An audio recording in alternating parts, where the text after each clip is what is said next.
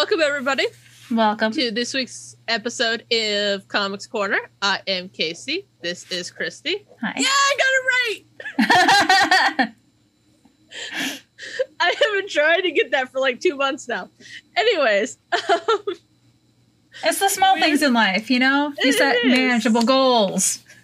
Exactly. You know, you get up and you make your bed every day, and if nothing else goes right, at least you come home to a nicely made bed. Hey, Sith Lord Aisha, how's it going? Good morning, or afternoon. It is afternoon, right? Good, whatever part of the day and the part of the world that you're at. Yeah, time has lost all meaning for me, so it's just there. But we got a lot to discuss this week. So much DC news. has released the floodgates, so we've got so much DC news today. We've got Falcon and Winter Soldier, of course. And then for our This Week in Comics History, we are discussing Captain Marvel, the Marvel version, and Nightwing, aka the first Robin. So we've got a lot. How have you been, Christy? It's been a wee bit crazy lately. Good. Not a whole lot going on this week, but obviously I've watched all my shows. Nice. Yeah. Not doing anything too terribly exciting. How are you? Nice. I'm hanging. Got my second COVID shot yesterday, and it's killing my arm. But other than that, I'm good. Got one more week, and then I'm like, yes, freedom. I can, do things normally. That's where I'll be next week. I've got my next COVID shot next Friday, so. Yeah, from what I've heard, if you didn't have it, the first one is the worst, the first one wiped me out, and then the second one is not bad. But if you didn't have it, then the second one usually is the worst one, from what I've heard. So, good luck. Yeah. Thanks. I don't have a whole lot of plans. Like, obviously, we'll record the podcast, and then RSG is supposed to have a ladies' night that I'm supposed to stop by. But other than that, I've got a few days that I can just kind of chill and relax. That's good. Hear a grumpy Paul from the Escape podcast. He's going to complain the entire weekend, I'm sure. It'll be great. Hey. I'm looking forward to it. I mean, men are babies when it comes to not feeling well, so. Yeah. Not surprising. All right, so we're going to get right into it. Let's start with the news. Yeah, so we have a brand new graphic, so check this out.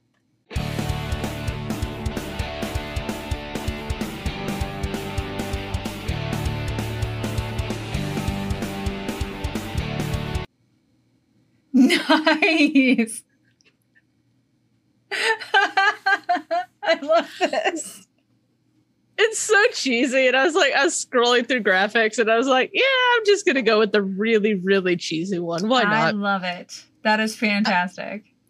Okay, so as we mentioned, DC released the floodgates after the Snyderverse, and we will get to like the 15 stories that it is. Yeah. But lots of casting news, especially. Yes, and some potentially problematic casting news. But most importantly, we finally have an official release date for Black Widow. Yes.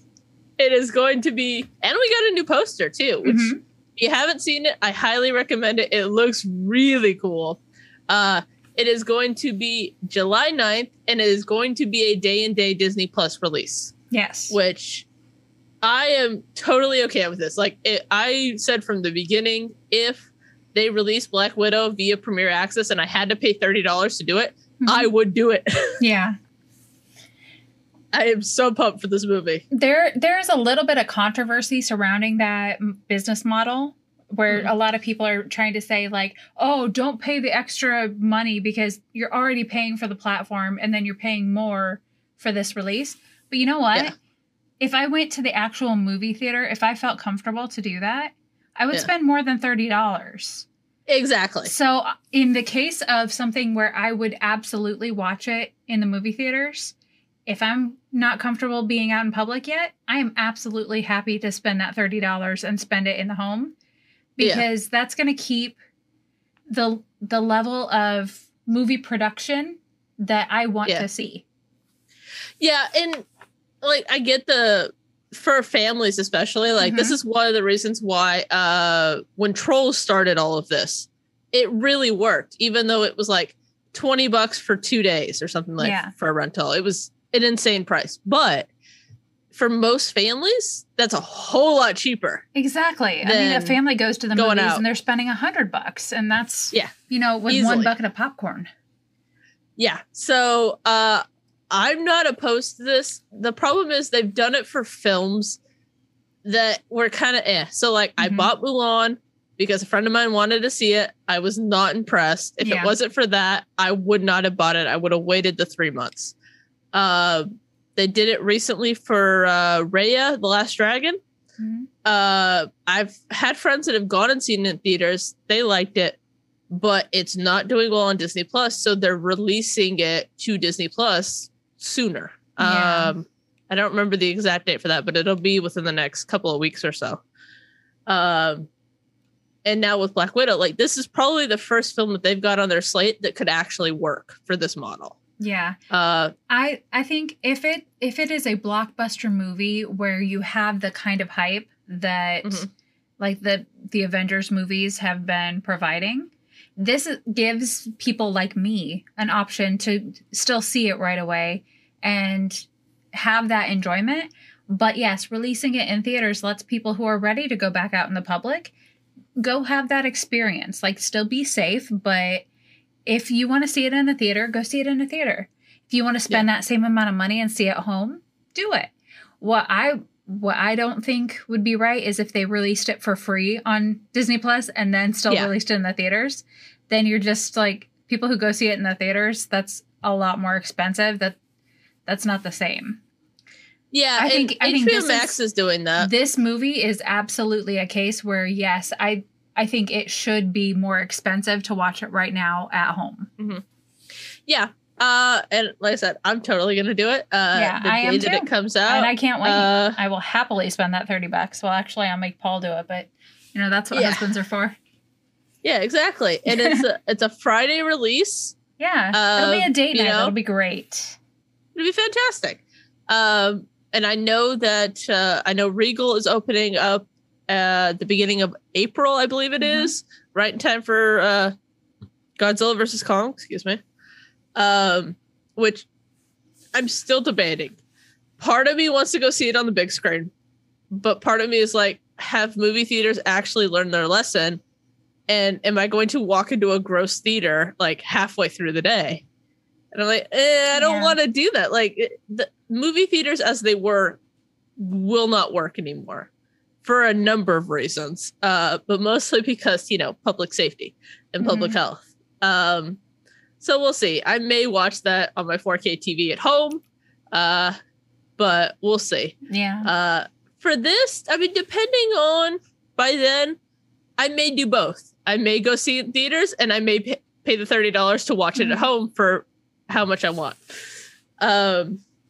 We also got a new release date for Shang-Chi. So Black Widow was supposed to open the first weekend in May. They moved it to July, kind of skipping the July 4th kind of curse date. And that took Shang-Chi's date. And then Shang-Chi is opening September 3rd. So that should be interesting. I think that's a slightly better date for that. Yeah. But we'll see kind of what they're going to do kind of going forward. Whether or not this works or not, I don't know. The numbers have been spotty at best for HBO Max. I mean, the Snyder Cut was off the charts in terms of numbers, but Wonder Woman 1984 was kind of in terms of numbers. So we'll see kind of what they're going to do kind of going forward. Godzilla versus Kong will be the first big test for HBO Max of how many people go see it in theaters, how many people stay at home and watch it on the service for no extra cost. And, we'll see. It may work, it may not. Yeah. I did see one Marvel release where they slipped in an extra movie in October of 2022. So nobody has any word on what that could be. I personally think that it was kind of just somebody created it and used it as a placeholder, because they're only just now saying that Captain Marvel 2 and the Ant-Man Quantum Realm are about to start filming. So they don't have anything that's far enough in production where they could really be releasing it for October, unless there's a massive secret project that nobody knows about. Yeah. Or potentially if we had a longer release of something.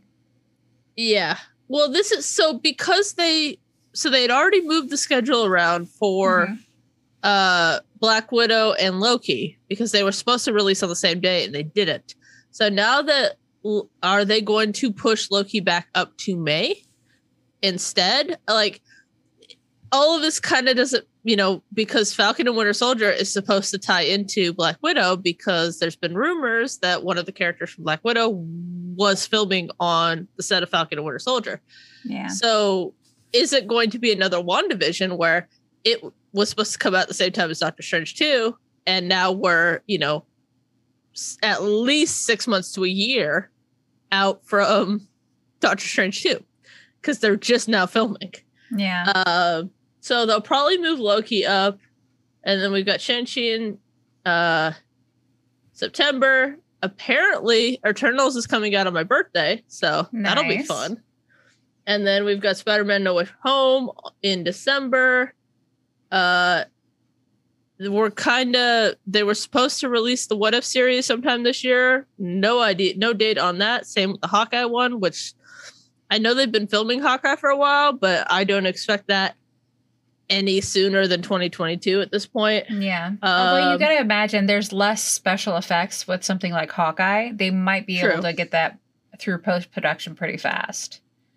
True. The Miss Marvel series, the Kamala Khan series, was filming.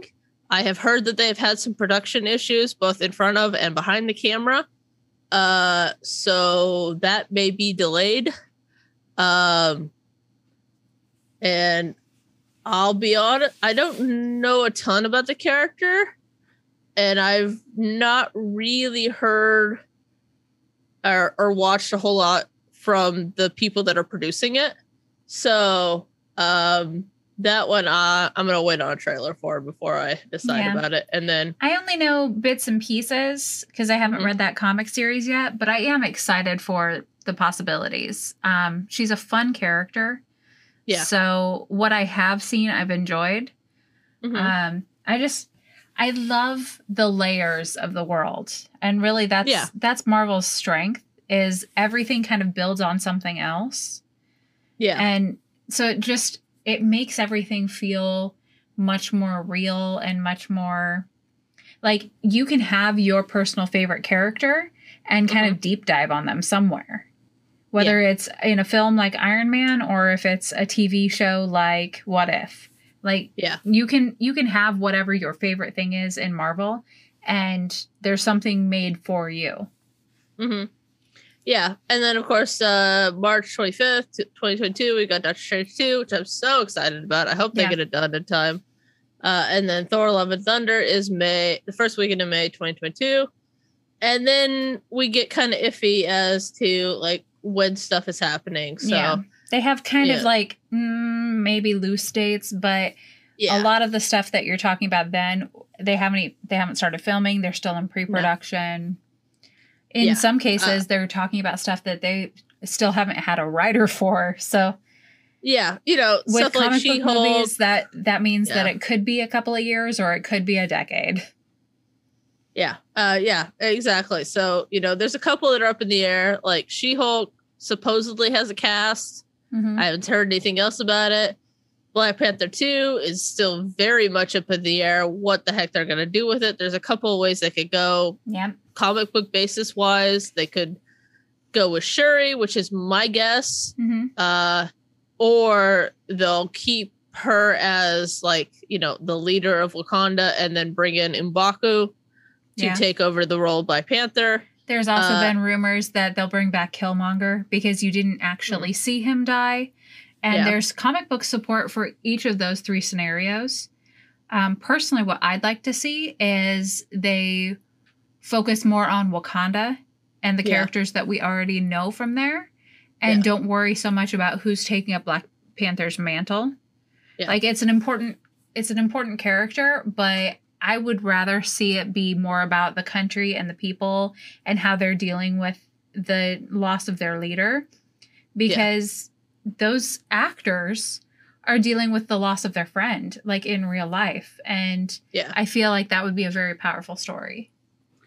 Yeah, it'll be interesting. You know, they have some opportunities to do the non-typical, which has support within the comics. The way they built Shuri, I honestly don't think she would, as her current iteration, I don't think she would want to take on the mantle of king or queen, similar to Thor. You know, it's his birthright, but he doesn't fit. So it'll be interesting to kind of see what they do. But at the end of the day, I just want them to be true to the characters within the comics. And, you know, we'll go from there. Yeah, we'll see when it rolls around. We'll have lots to talk about. Oh, yeah. 100%. So, DC News. And we've got 6 different stories that are just massive. So, starting with the Snyder Cut, there is and I have not heard of this particular reporting company. It's not Nielsen, but it's Samba TV. From what I've heard, they pull their stats from smart TVs that have the household reporting on. Okay. So these are, I'm sure, only a fraction of the numbers. They're not like indicative of the whole thing, but they pulled the stats for both Wonder Woman and for the Snyder Cut, and Wonder Woman had 2.2 million over Christmas Day weekend. The Snyder Cut had 1.8 over the same 3-day weekend, basically. So that'll be interesting. And they only had like 3 very specific markets, so they pulled from like San Francisco, Sacramento, and LA. So that makes me think they're a California-based company, which is fine. But it's only again a fraction of the numbers. But I think it's indicative of kind of where the numbers were. And HBO Max will never release the how many got downloaded, what the new subscriber rate was, and all of that. So far, the numbers have been good. I mean, as good as we can get. So it'll be interesting kind of to see going forward what the numbers are as they get released. I know that recently, the other day, the hashtag Restore the Snyderverse was trending on Twitter for 24 hours, and it had something like 1.4 million tweets in 24 hours, which broke the Endgame like tweeting record. And I'm not sure if it was a troll or support, but I know the Russo brothers came out and said that they would consider releasing a 6-hour director's cut of Endgame, and I'm like, yes, please. 100%. Give me more Black Widow. I would watch every single minute of it. I don't care if it's 30 seconds new content to me. I would watch it all. I'd be fine with that. Honestly, like, I just want a series of Cap returning the stones. That would be nice. Send pics of toothbrush and toothpaste. Oh, sorry, Paul. I'm already recording. Paul from the Escape Podcast has very helpfully reminded me that I did not tell him what kind of toothpaste I use. Well, and after 12 years of marriage, he has still never noticed. Well, you know what they say. Yeah. No, what I would love from the Marvel universe, if they were going to release Infinity War or Endgame, I would want just something that like a 20-second tie in between the last moment of Infinity War and the first moment of Endgame, and then just release the whole thing all together. Yeah. And I would be 1,000,000% fine with that. That would be great. I mean, honestly, yeah, same.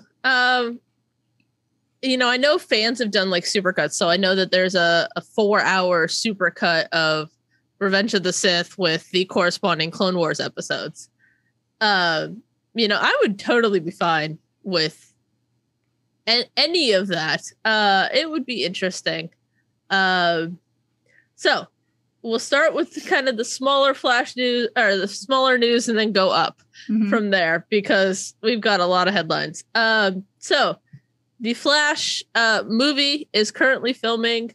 I'm going to say his name wrong, but Billy Crudup, who played Henry Allen in the Snyder Cut, because of his commitment to other shows that are already in production and COVID, there was just no way to safely have him travel between the two sets. So he has been replaced by Ron Livingston, who looks really familiar, but for the life of me, I don't know where I know him from. Office Space. He was the lead of an Office Space. That would do it. I think he was on like a 90s TV show too. I'm not really sure. Yeah, like I feel like it would be something weird that I would know him from. Like, I feel like he was an early edition, but I might be making that up. Let's look. Let's see. Office Space. Yep, that is right. Boardwalk Empire. That's where I know him from. He was Berger in Sex and the City, one of Carrie's boyfriends.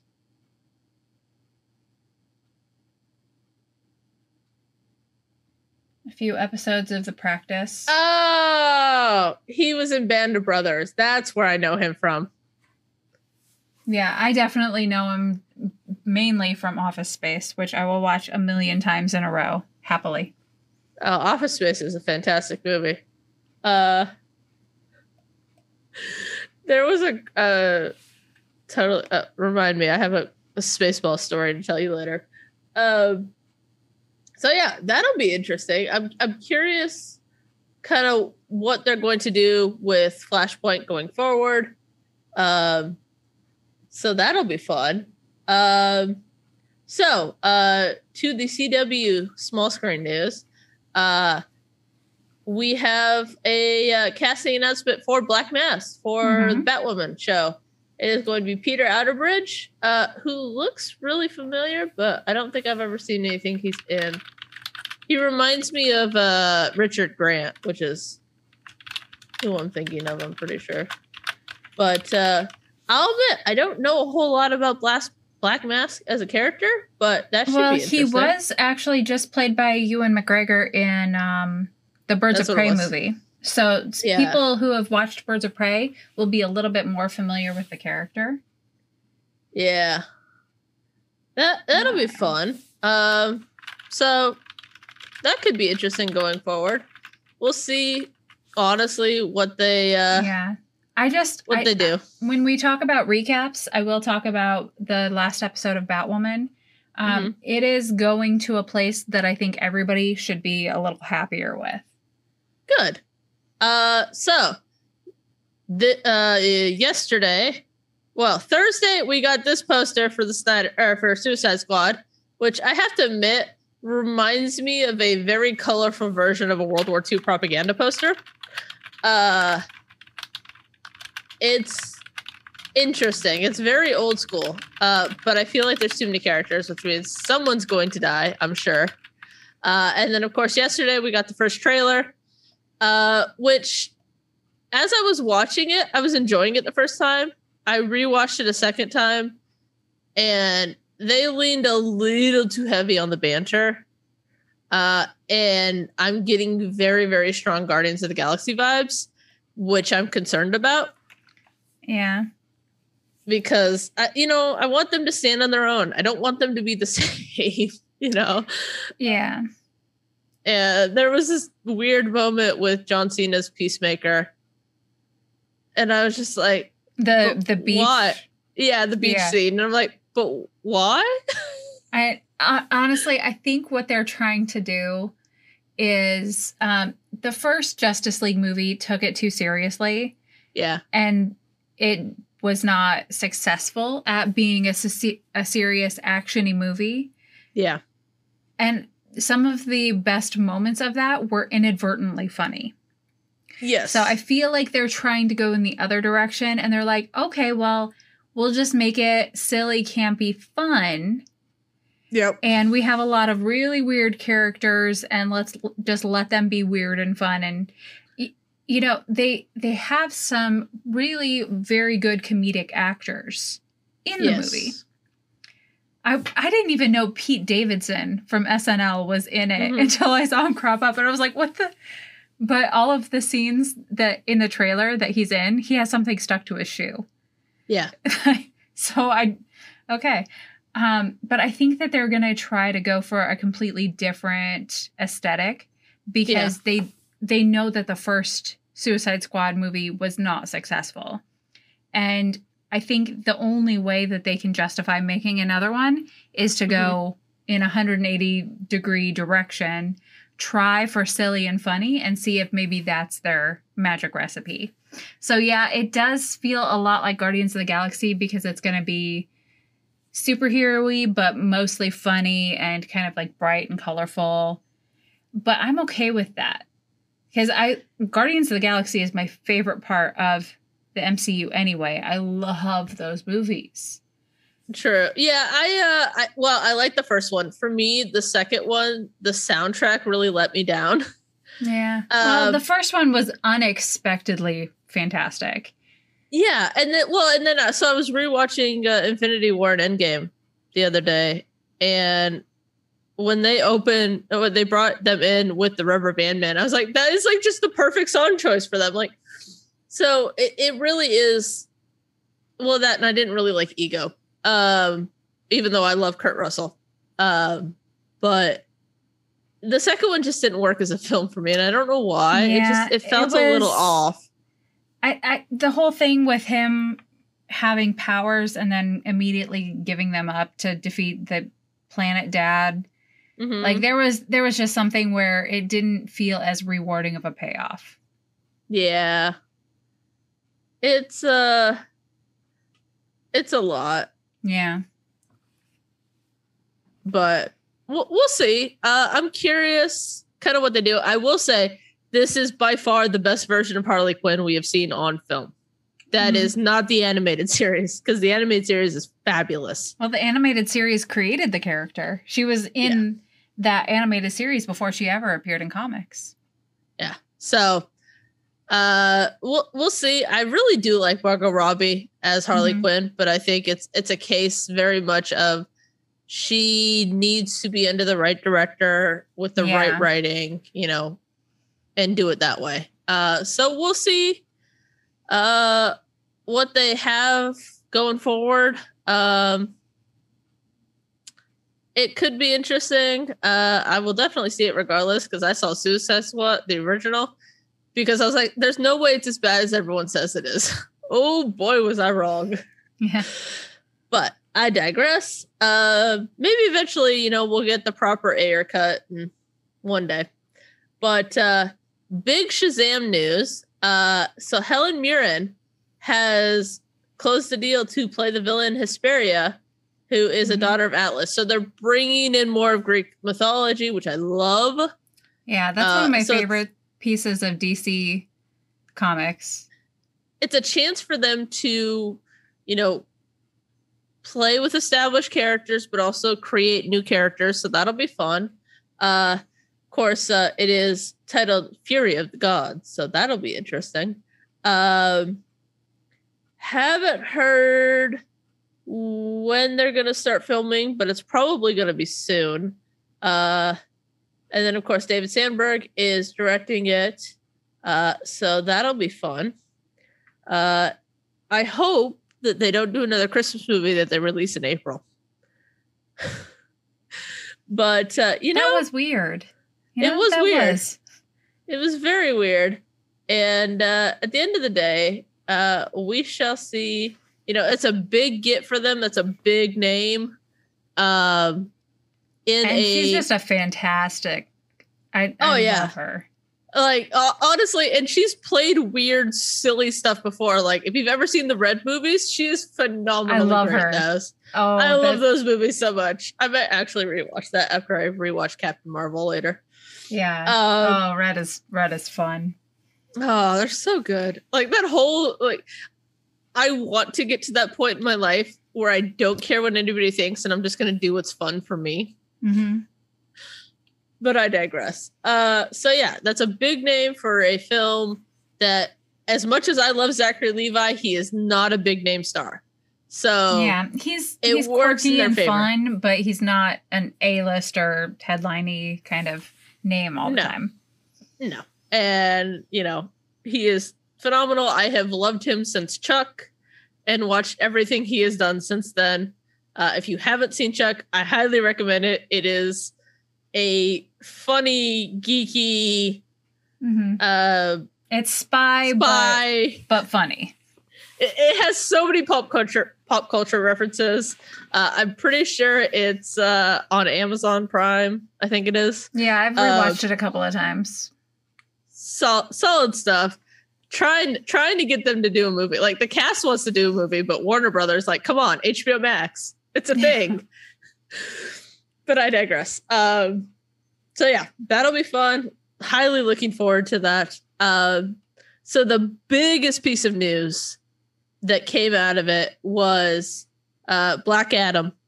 So they got Pierce Brosnan to play Dr. Fate.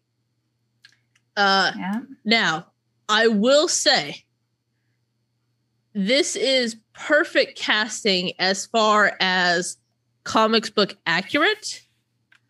But as far as I'm aware, the character is of kind of the character that he turns into is not, he's like of Middle Eastern descent, I believe, if I'm not wrong. Well, there's a lot of different versions.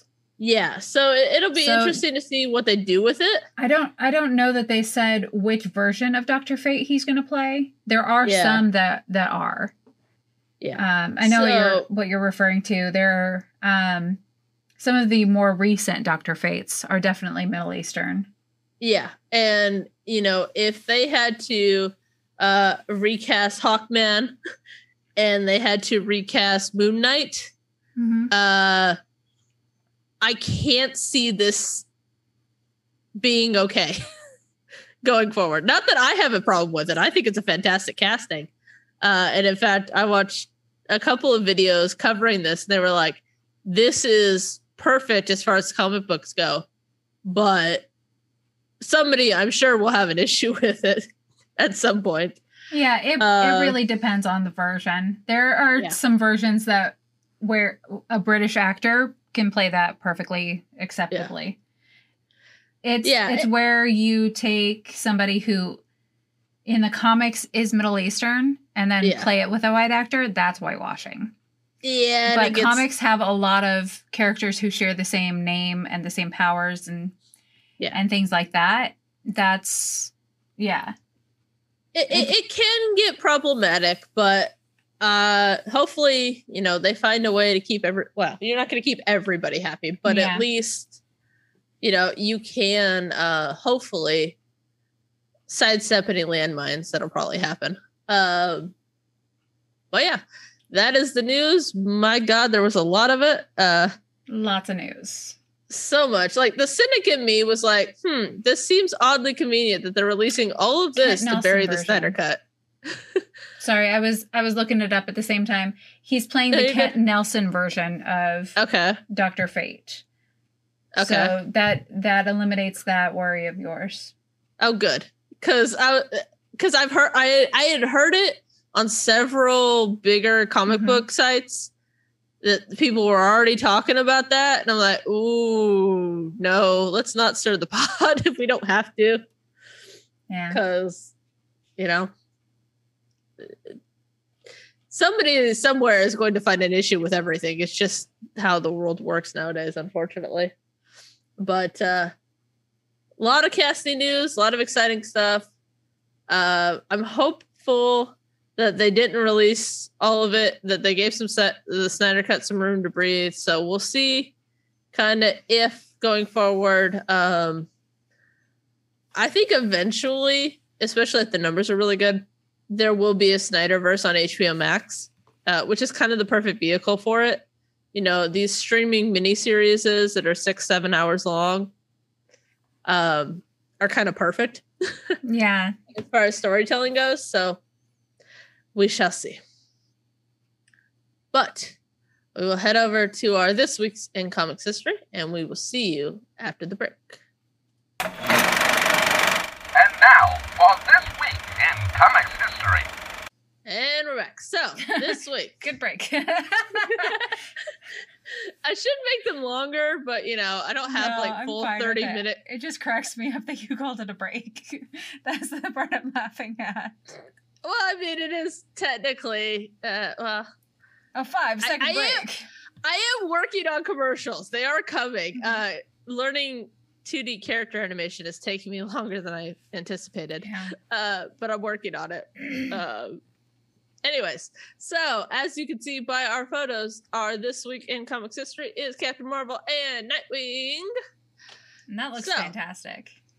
That looks really good. Yeah, I'm slit. The Captain Marvel one, man, I pulled it from Endgame, and it just was perfectly sized, and I was like, oh yes, I'm getting better about. And I didn't notice till after I had pulled them, because I pulled these photos at 3 a.m. when I was sleepy and way out of it. But the color schemes are almost exactly the same. It looks like you did it on purpose. I didn't. I really didn't. Okay, so we shall start with Captain Marvel, because I had a feeling you would. I know a bit more about Captain Marvel than I do Nightwing. Mm-hmm. It's been a long time since I've watched the Batman animated series, and I have not watched it recently, so my memory of him is slightly weak. Yeah. And we were talking about the Carol Danvers version of Captain Marvel at the moment, or Miss Marvel as she's sometimes known in the comics. She first appeared in March 1968. 60. Yeah, in Marvel Superhero 13. It was all blending in my notes. And interestingly, she first appeared as a Air Force intelligence officer, not as an actual superhero. And it wasn't until a couple of issues later, when she had the accident, where she she merged with Captain Marvel and became Captain Marvel.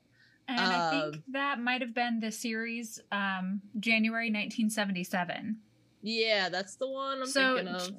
She was a character within the universe as a normal human being for almost a decade. While. Yeah. She appeared first in the Silver Age. And then, of course, that was when Marvel was doing the series of self-titled runs, which some of them were good, some of them were not so good. Captain Marvel has had some problematic storylines. There is one of her on the moon that is often titled The Rape of Captain Marvel. Yeah. It's some dark issues. She has a problematic history within comics, which is a shame, because it is a really good character. And we've seen a couple of iterations in the comics. Currently, Miss Marvel is being helmed by Kamala Khan. And they were smart to stick with the Captain Marvel version in the MCU. She is often with the Avengers, A-Force, Kree, or Alpha Flight. She has a bunch of different... She crosses the Marvel Comics universe so much. She's been in Avengers run. She's been in X-Men runs. She's also been known as Binary and Warbird. And is often considered the most powerful within the Marvel Cinematic Universe. Within Marvel Comics. You could make a claim that the way that they're doing Scarlet Witch in the MCU is kind of putting them on equal footing. Yeah. So I'm curious to see they're kind where of that overpowering everybody in the MCU. So I'm actually fine with that because they're also overpowering the villains. Yes, exactly. So they want a spectacle, and I can get that. With this, the Captain Marvel movie was a hit and a miss for some people. Yeah. Depending on how you enjoy the character, if you knew about her at all. I think that people who read the comic books and really know the character really well, it was a bit of a miss because they kind of adapted the storyline to fit a movie better. Yeah. Because she has so much back history. Well, and her stuff is all over the place. It really is. She's a lot of different characters, a lot of different costumes, different versions of powers. So they kind of abbreviated everything to make it a cohesive movie. Yeah. And I think the less you knew about her actual character, the more you could enjoy the film. Yeah. But I see why they did it that way. And I'm excited for the Captain Marvel movie too, to see where they kind of fill in some of those gaps. If they go with more of her understanding her history and learning about her powers, because she kind of went from 0 to 60. Yeah. With not knowing that she had powers at all, to remembering her past and the fact that she's not really Kree, and like there was a lot of confusion there. But honestly, one of the things that I always forgot about is that she had such an impact on the X-Men mutant Rogue that's why Rogue can fly and has super strength. And like that's one of the things that I went back and rewatched, because Rogue is my favorite X-Men character, and I just kind of forget about some of the details of her past. Yeah. And so that was a fun tie-in for me. I was like, oh yeah, that's why she can fly. I don't tend to think about it. Yeah, I was doing a show prep on Thursday, and I was listening to a couple of podcasts specifically diving into the Miss Marvel stuff, and it was so all over the place all the time. Like, she really was, as a character, a victim of the fact that it was the 70s and the 80s in comics, and they were problematic at best for a lot of that time. And I think they tried to overcorrect with the movie, which I get. I do. So I'm curious to see where they're going to go with Captain Marvel 2. They've kind of laid some interesting groundwork in WandaVision for, the strained relationship between her and Monica, which I want to know what that's all about. And whether or not it's if she ever came back to Earth in that time frame between Captain Marvel and Infinity War. If she didn't, I can understand why there's some issues between her and Monica. And we've got the whole Skrull storyline that I can just expect that we're going to get into more of that before we hit Secret Invasion. Yeah. There's a lot that's actually one of the things about this character is they use her to do so many things, that's why she has like 7 different personas. I don't know. 1, 2, 3, 4, actually 5. There's a lot. She has 4 different comic book iterations where she has superpowers and a name and a costume, and they're all pretty different from each other. And it feels like sometimes they were looking for a way to tell a story, and they were like, okay, well, let's just take Ms. Marvel and make her this thing. Yeah. So that gives you both some limitations when you're trying to tell a story today and trying to do a movie, because you've really got to choose your path. And the movies can't be as weird and all over the place as the comic books have been. So you really kind of have to pick a lane and hope that it works out. Yeah, well, and, Kevin Feige's, mission statement is keep it to the comics and keep it simple. Which we will get into more with Falcon and Winter Soldier. Yeah. But moving over to Nightwing. So Nightwing. Nightwing, he first appeared in Detective Comics number 38 at the beginning of April in 1940. I thought it was March, so that's why we're doing it this week, but that's okay. Yeah, good. It's good fun. Yeah. So we're talking the Dick Grayson version of Nightwing, correct? Yes. So he originally appeared as Robin, and then was as Robin for forever. Mm-hmm. And then most would say, like, if you're thinking of Robin, most of the time that's who you're thinking of. Yeah, exactly. And then in Tales of Teen Titan number 44 in July of 1984, he retires as Robin and assumes the persona Nightwing. Mm-hmm.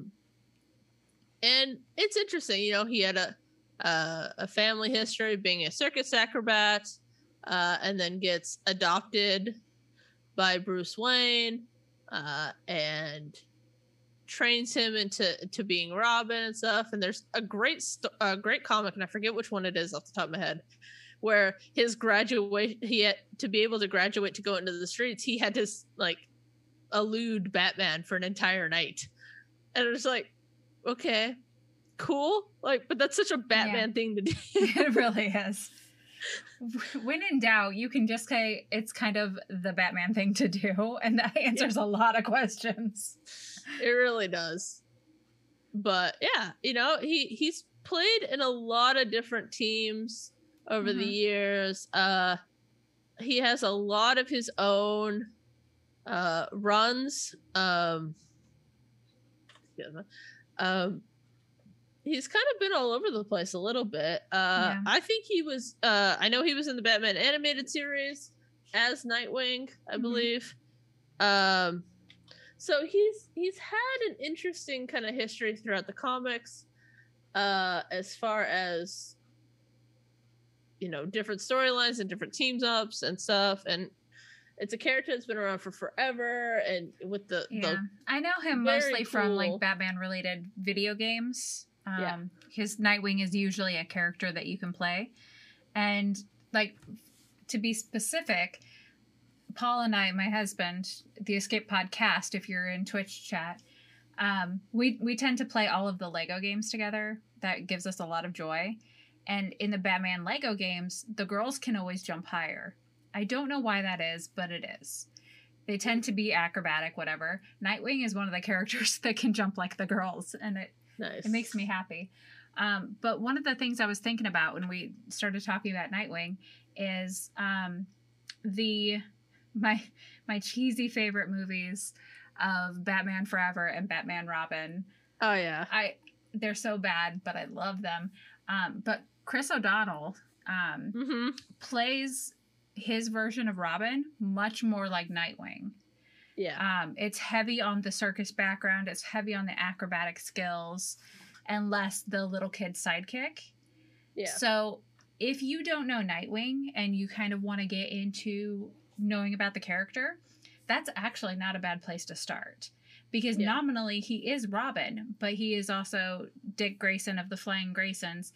And the kind of personality traits and the action that he does in those movies is very much Nightwing.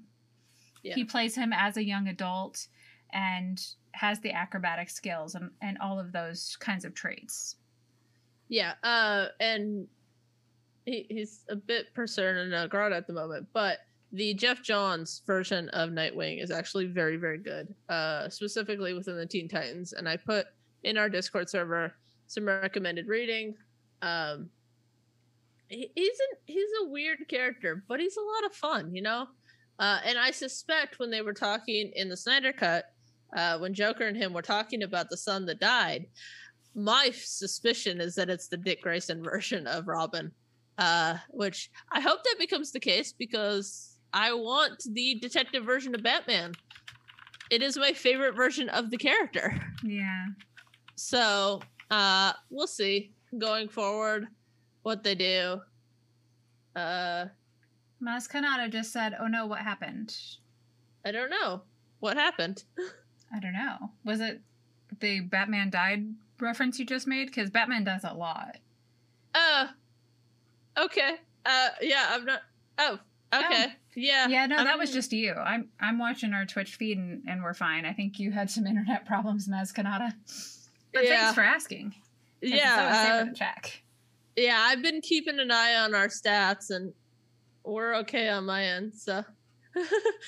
Paul from the Escape Podcast says it's just you.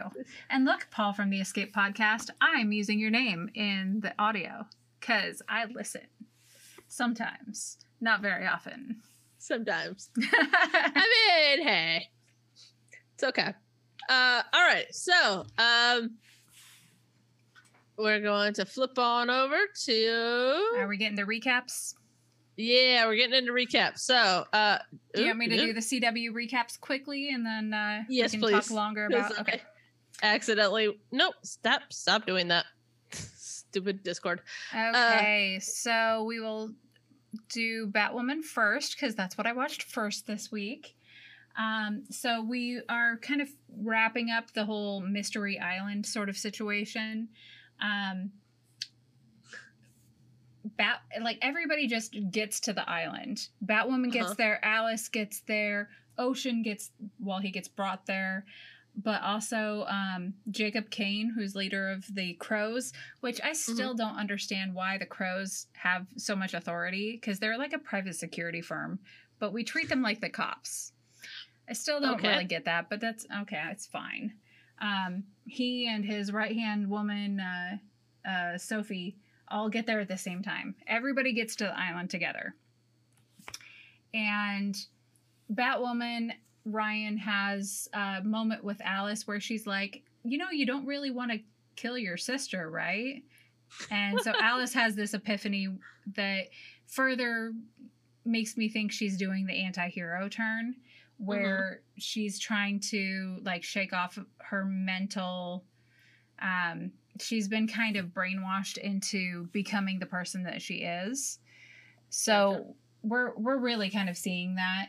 And it turns out Kate was never on the island. Because of course Kate was never on the island. Of course not. Yeah. So the bad guy, Sophia, she is an actual character from the comics.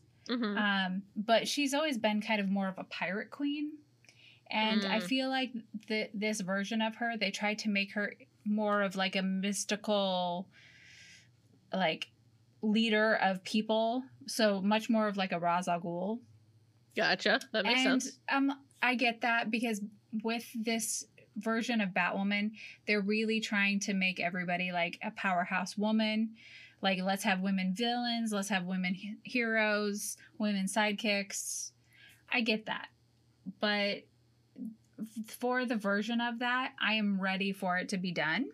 I love the strength of Batwoman is always getting into the rogues gallery. And so the fact that we're kind of wrapping up this storyline and leaving the island behind, I want to see more villains. I want to see a villain of the week kind of situation. And I'm really hoping that that's where we're going with the casting news, where they said Black Mask is going to show up. I want to have something new happen each week. And the very last moment of the episode, we see a pawn shop or a jewelry shop in Gotham. And then they kind of pan down to the sewers. And you see a person who's all bandaged up and scarred and hideous figure. And it's wearing Kate's necklace. So we have discovered that Kate Kane is back in Gotham. She's injured, she's hiding, and she has been recast. So that is how they've decided to deal with Ruby Rose leaving the show. They did say flat out that they weren't going to kill the character. And so this whole, is she dead, is she not thing was very frustrating because you have, outside of the world, that she's not coming back and that she's not dead. But the characters in the show were obsessing over it. So it's been a frustrating few episodes. I can imagine. So I do know from outside sources that we're going to get into questions of she tries to find her place in Gotham. So we know that Ryan is not going to be giving up the mantle of Batwoman. I hope that means that we're going to get a lot more into seeing something different, letting her grow and be her own version of Batwoman. I'm excited to see where that's going to go. So if you have not watched Batwoman, skip everything before this. Just start with whatever comes out next week. Try starting from there, because it's all going to be pointless. Gotcha. And skipping ahead, what did I watch next? I think it was Flash. Okay, Flash. This episode is called Central City Strong. And I like that because it's a lot of what like real life cities have been doing when something massively disastrous happens. Like after the hurricane, we did Houston Strong, you know? Mm-hmm. So it starts off with them trying to rebuild the city and everybody's volunteering and it's also adorable. And then it gets into a lot of like going to meetings. Iris especially is dealing with some trauma from being stuck in the Mirrorverse. And so it gets into a lot more of like, you know, get support, get help, talk your feelings out. But then they also have a few interesting, like Abracadabra shows up, who has been in The Flash before, and he's dealing with trauma, but not from this recent event. He's dealing from it based on Crisis, which was, you know, a whole season ago. So it's definitely one of those episodes where I kept feeling like if I was watching this live on the CW, they'd have one of those commercials that was like, if you need help, here's a 1-800 number you can call. Yeah. I watched it on the app the next day, so I'm not certain that they didn't do that. But it felt like one of those episodes. It was an episode that you could enjoy if you haven't watched any other Flash episodes. I mean, it was just kind of like everybody had like their little superhero moments, but still it was more about the people actually being real people. Gotcha. We did have a couple of really interesting moments, one of which was like I talked last week about, I think that more speedsters were going to show up because different colors of lightning went off, and I think I was wrong. We had a monster show up that was massively thank you, Paul. This is on a very special episode of Flash. This monster showed up that was massively strong and couldn't be beat, and actually like ate an antimatter bomb without any ill effects. Like it was crazy. And so I did a little research, and it is a monster of the Strength Force. So now what I think happened was these 4 lightnings coming out of them restarting the Speed Force, I think gave birth to these other forces, which now I've been doing research on. And I hadn't known from the comics, but there's like Strength Force, which makes you super strong, and Sage Force, which makes you super intelligent. And there were like 3 others. So it's really interesting. I think that that's where they're going to go with this. That makes sense. For a while, they're going to defeat really strong monsters, and then they're going to defeat really intelligent people, and they're going to realize that they didn't just restart the Speed Force, but now there are all these other forces in the universe. So I'm excited to see that. And then the spoiler is that the very last moment, one of the characters, Caitlin Frost, has a dual personality. That she also, or Caitlin Snow is her real name, and she becomes Killer Frost, which has cryogenic powers. And Killer Frost has been a part of her whole life, like saving her life, helping her heal. And over the last like season, she's been letting Killer Frost go out and like live a life and be a real person. Yeah. And they walk out and they are now 2 separate people. So something happened with the mirror, like she was hit with mirror powers. I think what that did was split her 2 personalities into 2 human beings. And so there's going to be a lot of fun, like double trouble kind of shenanigans that they'll get up to with that. The Flash is always good at shenanigans. So I'm excited to see the next episode. Yeah, surprisingly so. Yeah, that's always been kind of more the lighthearted show.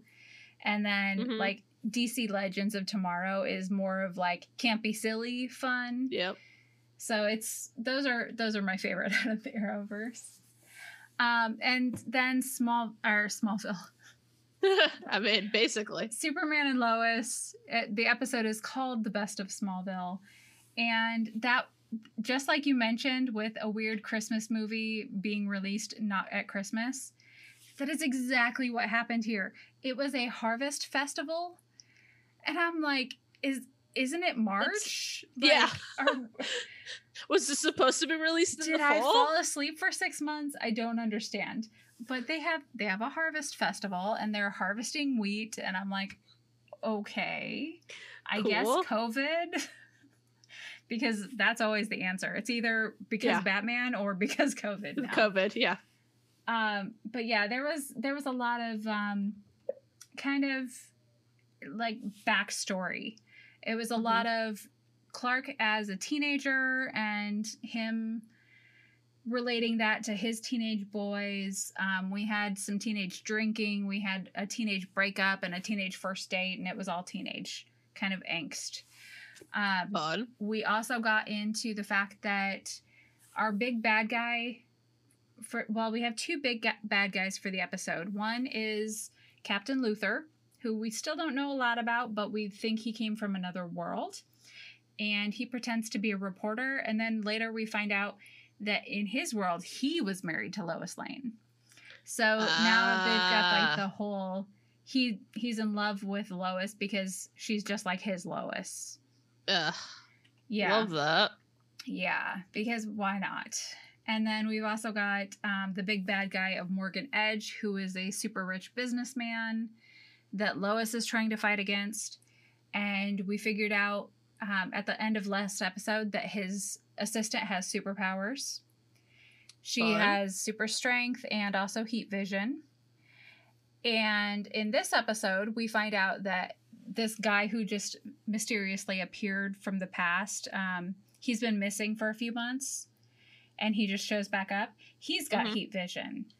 And like later in the episode, he can fly. So he's obviously got like Superman powers. And so they're getting into a lot of, it feels like Morgan Edge is trying to create a Superman army where he's been like experimenting on people, and maybe that's why they've been going missing because they kind of get into that. And it looks like the special effects that they're doing are very similar to Iron Man 3 when they were doing the extremis tests. Yeah. Yeah. So if you kind of picture that, except for instead of just regrowing limbs, they're also becoming miniature Superman, you'll get a good vibe of how this episode was going. Gotcha. So I basically, have like all cross these Iron Man episodes 3 recorded with like Dawson's Creek, and that was this episode of Superman and Lois. I have them all recorded. I need to sit down and actually watch all of them. Yeah, it was weird. And then they had just a moment at the end where Jordan gets like attacked by the other kid from the football team who was starting to like vibrate and have powers. And so that's also very Smallville, where normal teenage kids were exposed somehow to kryptonite and they started gaining superpowers in weird ways. And so I feel like they're going to do a lot of similar things with that.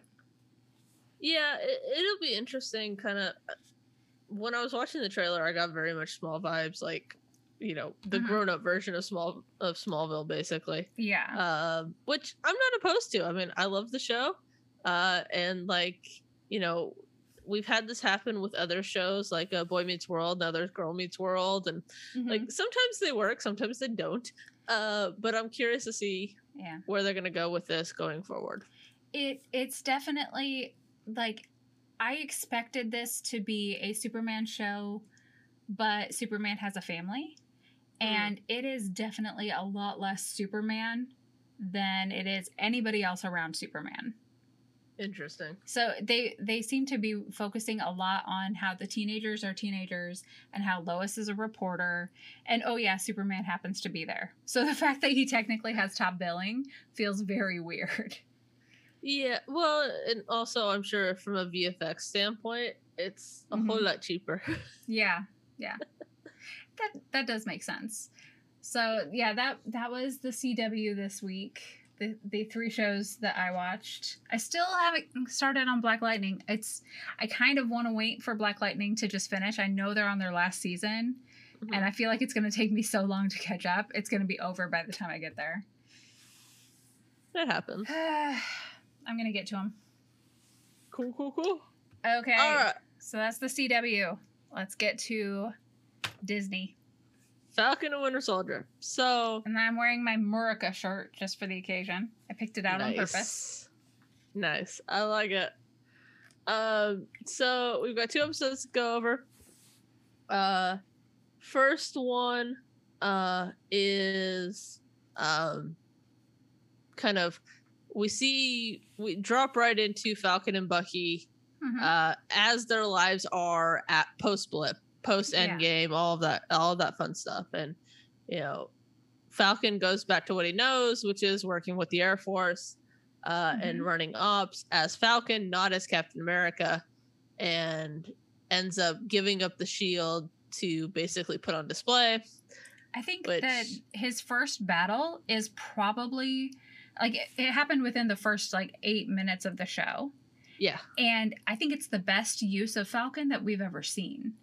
Yes, it was the perfect setup of bad guys. It was a great action sequence, and it made me very excited for what this series could be.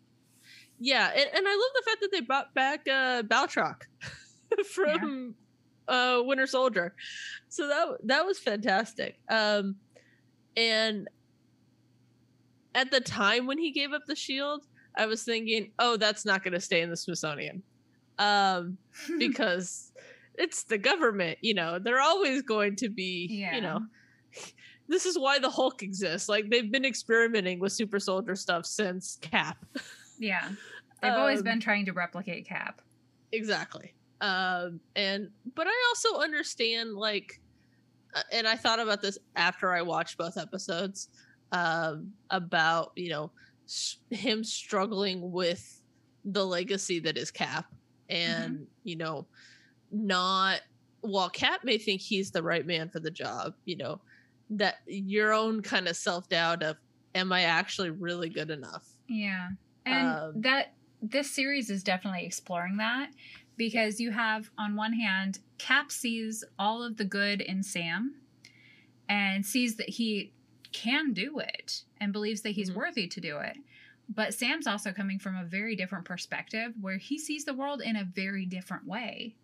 Yes. And that's something that Cap is not ever going to understand.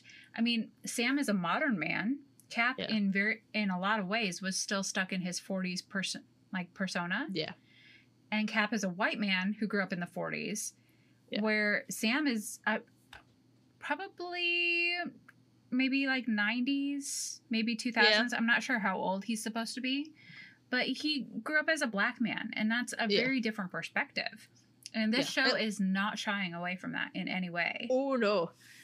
And I was, and we talked about this extensively, actually, after the first episode, I was very concerned that they were going to push it to the point where you turned off people that you were actually trying to talk to. Because not everybody wants to have stuff shoved in their face. And Hollywood is very much left-leaning, and not everybody is. And I didn't want them to cut their nose off to spite their face. And after the second episode, it seems like they were so far at least, but able to walk that very fine line. I think what you're mentioning here is also the same thing that Captain Marvel experienced, where it was a very... there are some people who took it as kind of a feminist attack vehicle, when they were trying to make a very strong, very pro-woman, feminist female character, because in the comics she has been a feminist female character. So they were trying something, and a lot of people were like, "Oh, she hates men. I don't want to watch this," and just kind of turned it off, attacked it. Things like that. So now you're having somebody who in the comics has been I'm a black man, and this has been my experience. You're getting that in this show, but you're you were concerned that there might be some people who would be like, oh, well, I don't want it because it's going to be too much of this. Well, yeah, and especially with everything, and I know this was filmed before everything that happened in the last couple of months, but tensions have been very high. And, you know, I didn't want them to preach to people that only were there to watch superheroes, you know? Yeah. Because not everybody wants to have a secondary message to everything. And apologies for the weird ad that decided to play on my computer. I don't know what the heck happened. So I'm going to try and clean that up in post, hopefully. But yeah, I didn't want them to just push it to the nth degree to make a point. And they did this very well in the second episode, with the interaction between Bucky and Falcon. And, you know, they were arguing. They were two men arguing in a very sketchy neighborhood in Baltimore, which already does not have the best track record for anything, let alone, you know, properly policing. And, you know, the cops stop him to talk and be like, well, what the heck's going on? And, you know, there's two ways to read that scene. You can read it immediately. Well, they stopped because they were arguing, or they stopped because it was a black man and a white man arguing. And, you know, the fact is they're both dangerous looking guys, you know, having a very heated discussion. And, you know, it was interesting that they played with they left because they were Avengers type thing. And the reality is they probably wouldn't have. But, you know, we'll see kind of where they go with it going forward. I did do some research into the U.S. agent storyline, which, oh boy, are they literally following it to a T. Oh, very closely. I was actually really surprised how closely they were following it. And I like the fact that he's a little unhinged. Yeah. Like, yeah. So to kind of recap that first episode, we have some good action. Yeah. Some great usage of Falcon and his abilities. We have bad guys paragliding away with those weird little suits, which I think is the best way that you could give him bad guys to fight against. You know, it's not like he has a lot of like fighting against choppers and fighting against these guys in suits, but it's the best use of his abilities that I've seen in film so far. Because usually he flies a couple of things. He swoops around and comes up from the other side and he shoots guns. And this was much more of like a chase scene. And I really enjoyed that. And then you've got him talking to his Air Force buddy. And they start talking about the Flag Smashers as being kind of a terrorist organization that cropped up during the blip. And this is based on an actual character from the comics called Flag Smasher. And that was his goal, was to make the whole world one place without borders. So the fact that they're doing that, I think that's a way that this show can be political without being political. Like they're talking about some of those issues in a way that makes it feel much more across the board and comic booky. And it's also something that feels like it could really happen in this universe. Like they're doing things in a very interesting way. I like that they went with the geopolitical aspect of it. Yeah. That really works. And it makes sense that, you know, they would contract out. And then we switch to him going home and trying to get a I'll get to Enfys Nest Paul in a from sec. the Escape Podcast is telling us that Enfys Nest showed up in episode 2, and we'll get there. We're still talking episode 1, Paul from the Escape Podcast. I got slightly distracted and went off on a tangent. I can't talk to you right now about episode 2 if we're still talking. We're like 10 minutes into episode 1 here. Yeah. Okay. So we get Bucky in his therapy sessions, which I found it interesting that he's not technically on parole, but he kind of is, like, if he doesn't go to therapy. Yeah. Which I find fascinating. But also I like that he's making amends. Mm-hmm. And, he's trying to figure out who he is post the conditioning that he's been in. Yeah. He's going to therapy, and his therapist is definitely a soldier. Definitely a soldier in her own right. And she has 3 rules for him. And the rules are: you can't do anything illegal, you can't hurt anyone, and that you have to say at the end that his name is James Bucky Barnes and he is no longer the Winter Soldier. Like, he announces his intentions to these people. And so then you see him going on like a little vendetta where he stops this corrupt, I think probably a senator, I'm not really sure.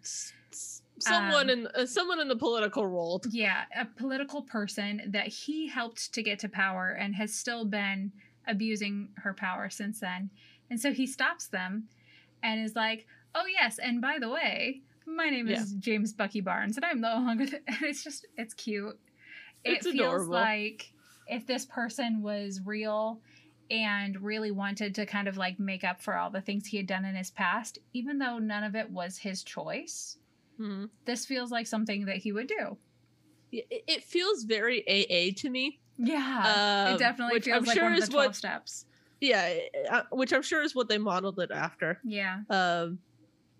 So that was adorable. I love that. And then, of course, we see Sam has a great moment going back home with his family. They're somewhere in the Gulf Coast.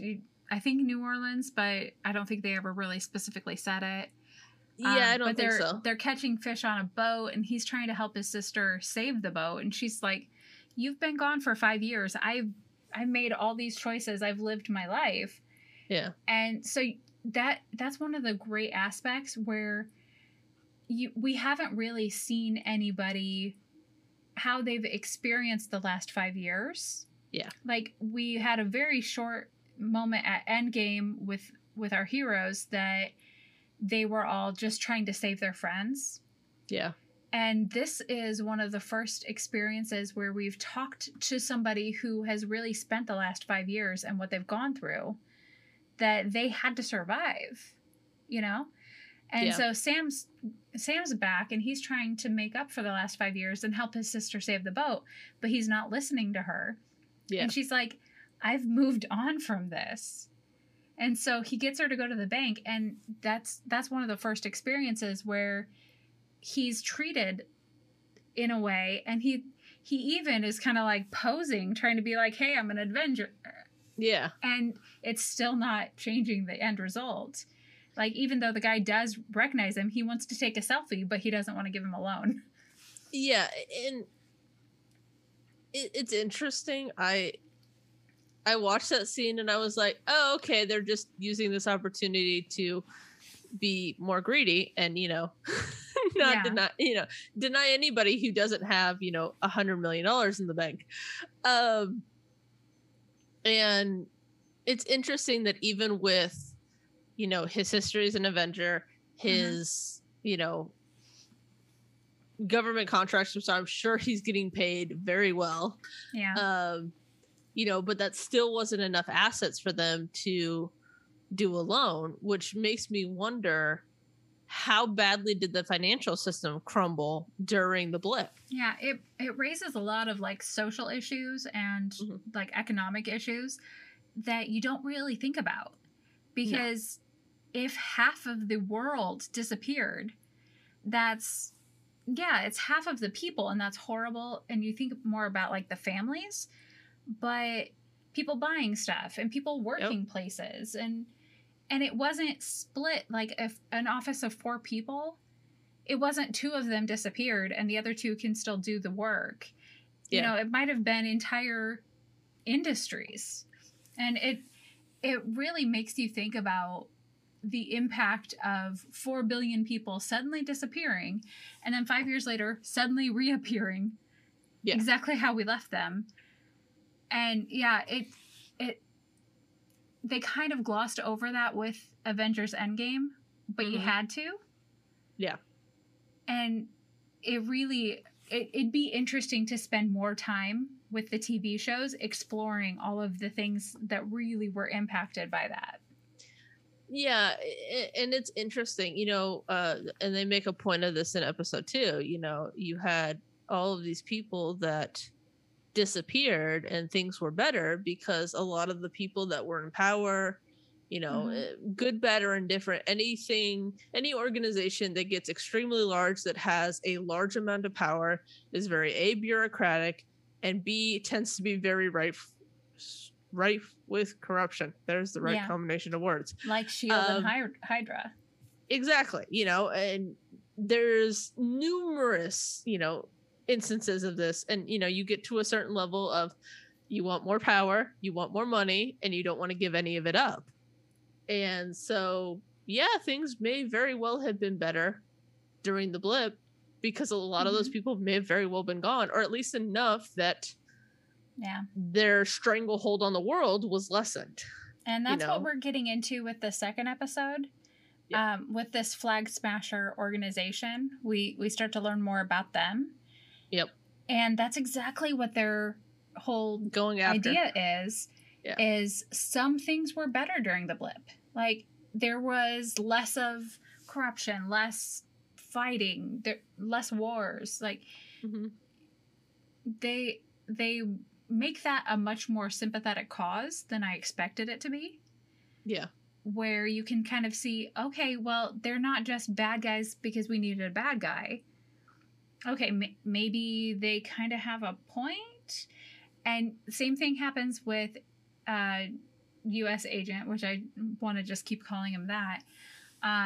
He was revealed at the very last moment of the first episode. And like, he turns around and you're like, oh, no, I don't want to see that. Yeah, but he's also like, I don't know who designed the helmet or if they just like use the same model that they did for Cap, but it makes him look really dorky and it makes his ears stack out like and I really think bad. That they wanted him to look goofy on purpose, because if it was just like a chiseled jawline Chris Evans type, then I don't think anybody would have been so far against him. But the whole bit of the character is that he is not Captain America, but he's a guy who patterned himself after Captain America. Yeah, but he's not the same guy, and we spend the beginning part of the second episode really learning his backstory, and he was, you know, top conditioning, a soldier. He has a lot of similarities to the Chris Evans, Steve Rogers Captain America. Yeah. But he's not superpowered.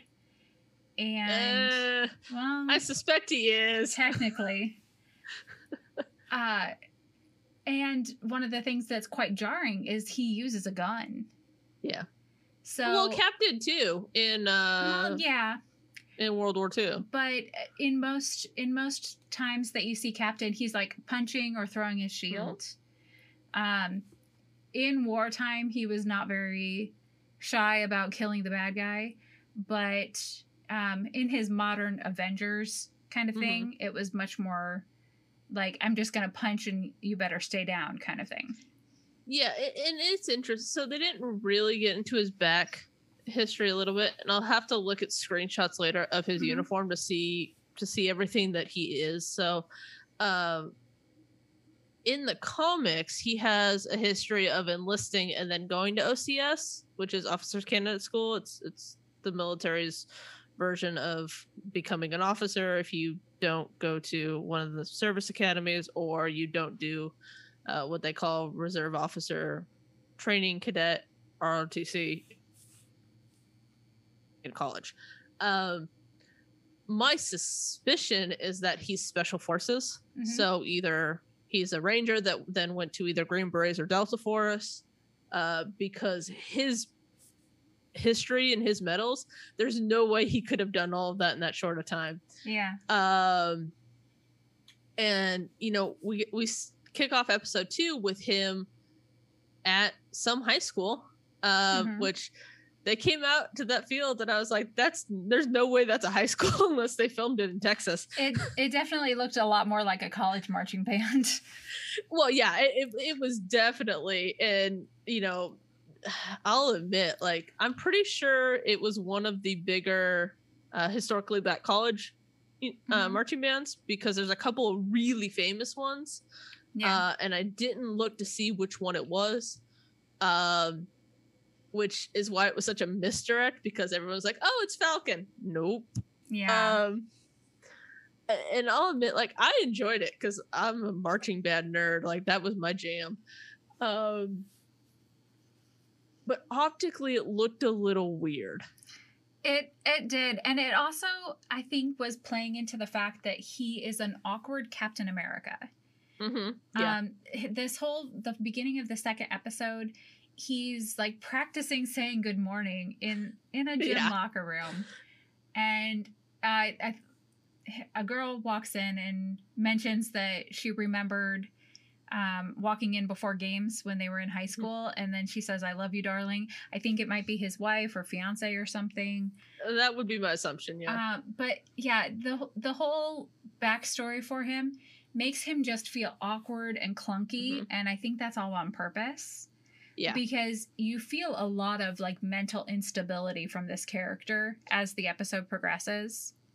Yeah. And so what we've done here is Falcon voluntarily gave up the shield. He put it in a museum and he said, I'm going to be the Falcon because this is who I am. Mm-hmm. We don't need a Captain America. It'll be great. Steve was captain, Yep. Steve belongs in a museum. He's gone now.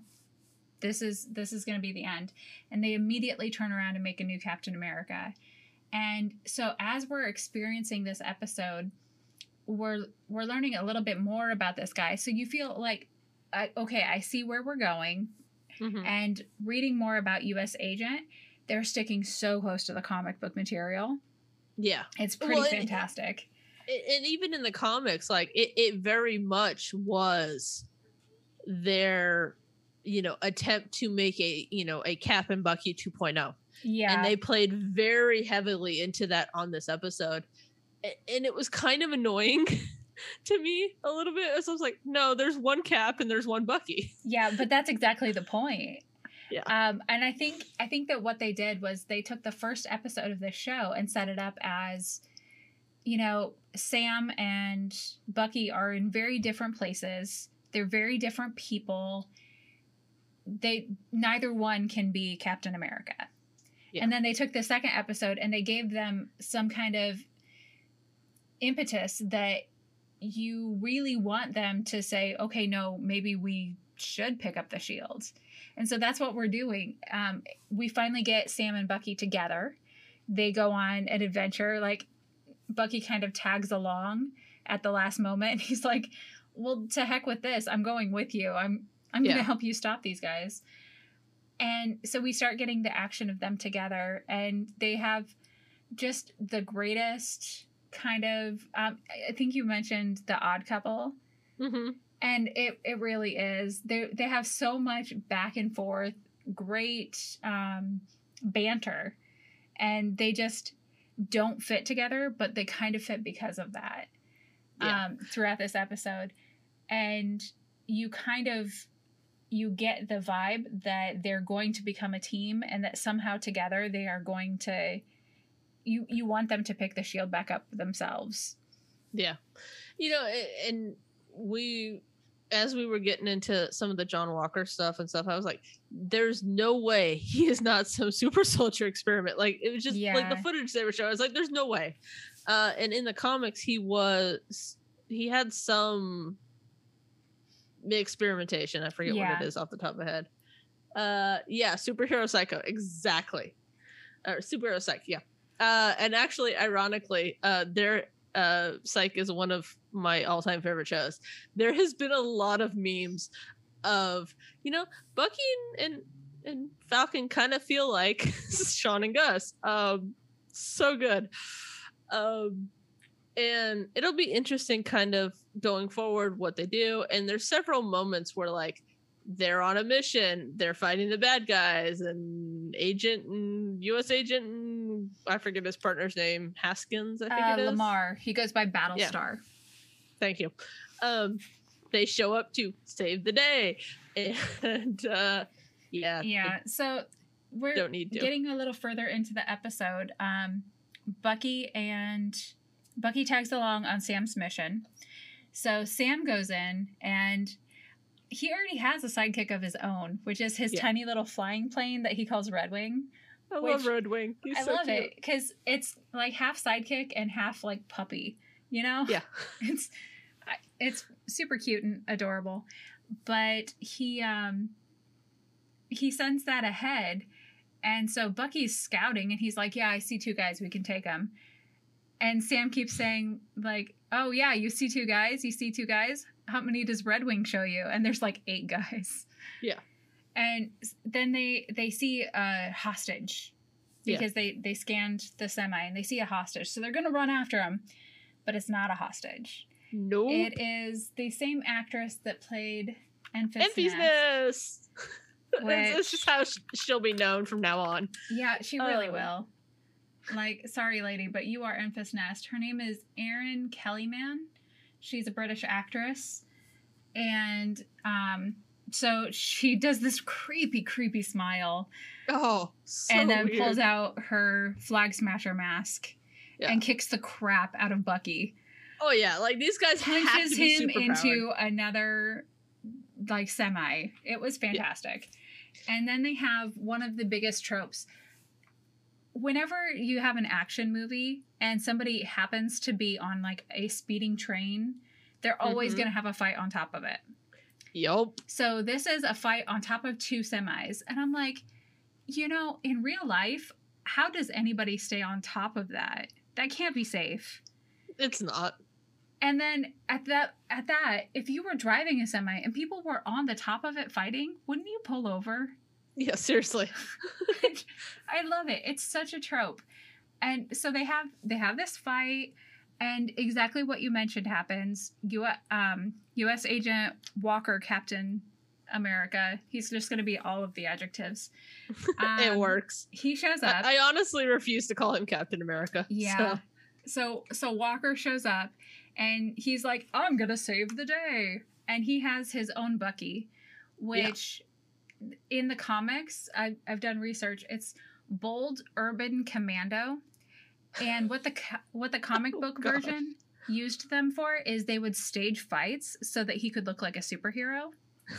Yeah. And this is the character named Lamar, and he takes on his own superhero name of Battlestar. So that's where we've been going with that, where he introduces himself as Battlestar. There's all of these characters so far are straight from the comics. And so they're going to join the fight, and they're all losing. They're getting their butts kicked by these super soldier flag smasher people. And they have one moment in there that I just loved the subversion of what I thought was going to happen. There's a sign coming up that they're about to drive underneath. And so Falcon flips over it and flies over it. And he's like, oh, it's going to knock the bad guy off the back of the truck. And the bad guy just goes through it. Yeah, it's so great. That was so great. I did not expect that to happen. And that was probably my favorite moment of this episode, was just that. But the entire fight, you can tell that none of these guys can hold their own one-on-one with these guys. So it's going to have to be a team up. It's really setting up Sam and Bucky as being a partnership, that they need to fight together, and they end up walking down the street and trying to they're just frustrated with these 2 guys, as taking on the mantle of Captain Yeah. America. And so they keep just like walking away from them. It was pretty fun. Yeah, and we get into why it's so difficult for Bucky specifically a little bit later on. Mm-hmm. But, you know, they keep trying to insert themselves into Falcon and Bucky because, you know, I think they suspect they can't do it without them. Yeah. You know, and at one point they're like, "How did you find us?" He's like, "Oh yeah, we hacked Red Wing." Yeah. What now? Exactly. Like, Excuse me? That's not cool. That's not cool. So, the next thing that we get is really quite an interesting scene, that Bucky takes Sam to the house of Isaiah. Mm-hmm. And this is also a character straight out of the comics, where it was a Black Captain America. It was a super soldier that I think the actual comic book version was World War II. That makes sense. Because there was also that's where Nick Fury came out of. He was with the Heli Commandos. But Bucky remembers him from the Korean War specifically, That makes where sense. this guy was dropped in to take care of Bucky back in his Hydra days. So there was kind of like a frenemy sort of vibe where obviously Bucky, as we know him, isn't going to be a threat against this guy, but the guy sees him as a threat.